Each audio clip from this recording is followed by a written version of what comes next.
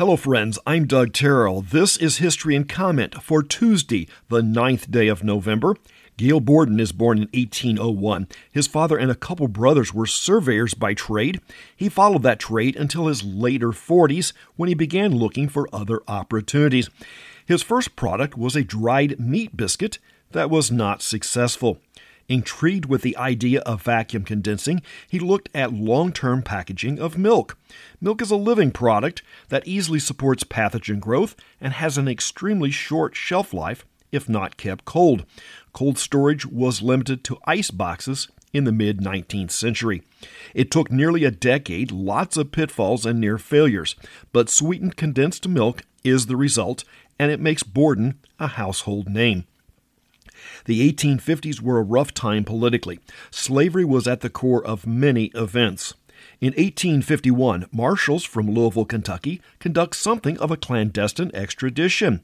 They abduct Calvin Fairbanks from Jeffersonville, Indiana, for helping an escaped slave, and take him back to Kentucky to stand trial. Boston has their Great Fire of 1872.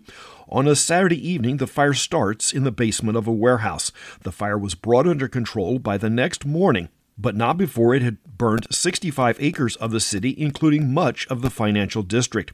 The damage was over $1.5 billion in today's money. Certainly you have seen pictures of the iconic London red telephone booths. Those were designed by Giles Gilbert Scott, an English architect born on this day in 1880. 1906, President Theodore Roosevelt makes a trip to see construction of the Panama Canal.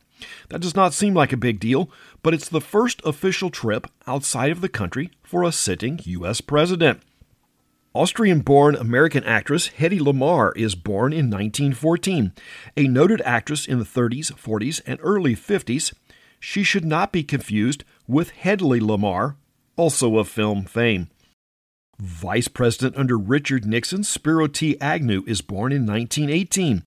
Agnew was deep in Maryland politics and had been Baltimore County executive and governor of the state before being tapped to be Nixon's VP.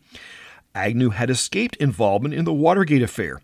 When it was obvious that Nixon was on the ropes and his presidency in peril, the media turned their spotlight on Agnew. He had moved to the right of Nixon, and some folks believe the media did not want him as president. So a witch hunt ensued. Eventually some dirt was found, and Agnew was forced to resign ahead of Nixon. With Agnew out of the way, the heat was back on Nixon. Astronomer Carl Sagan is born in 1936. Mary Travers was born in Louisville, Kentucky in 1936 and raised in the Greenwich Village neighborhood of New York City. Greenwich Village was the hotbed of folk music in the late 50s and early 60s, and to a degree, even to today.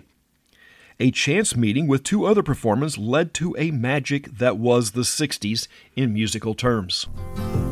How many years can a mountain exist before it is washed to the sea? How many years can some people exist before they're allowed to be free? Interesting, Travers sang the canto-alto part, with Peter Yarrow taking the higher tenor part. Creedence Clearwater Revival has two Fogertys on their roster. Older brother Tom Fogerty was born on this day in 1941. Tom was the first in the music business, followed by John. CCR was not the first band for either of the brothers, and brotherly rivalry helped drive Tom out of Creedence. Sometimes the phrase, "love you like a brother," is not a good thing. Joe Bouchard is 73 today.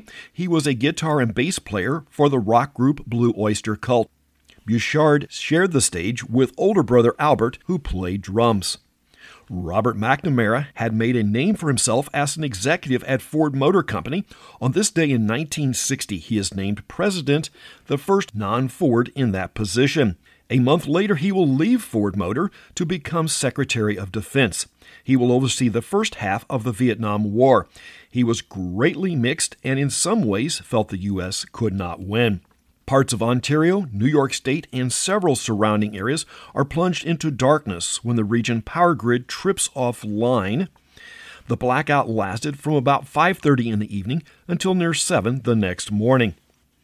The space program is moving forward. The Apollo 1 fire had set the effort back years, and they were reviewing every nut and bolt. In 1967, an unmanned Apollo 4 lifts off.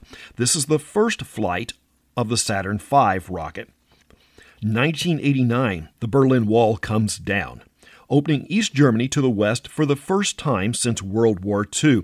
The two countries will reunite in 1990. In 2004, the Foxfire web browser is introduced. And that's History and Comment for the 9th day of November. I'm Doug Terrell. Now go and do something worth remembering.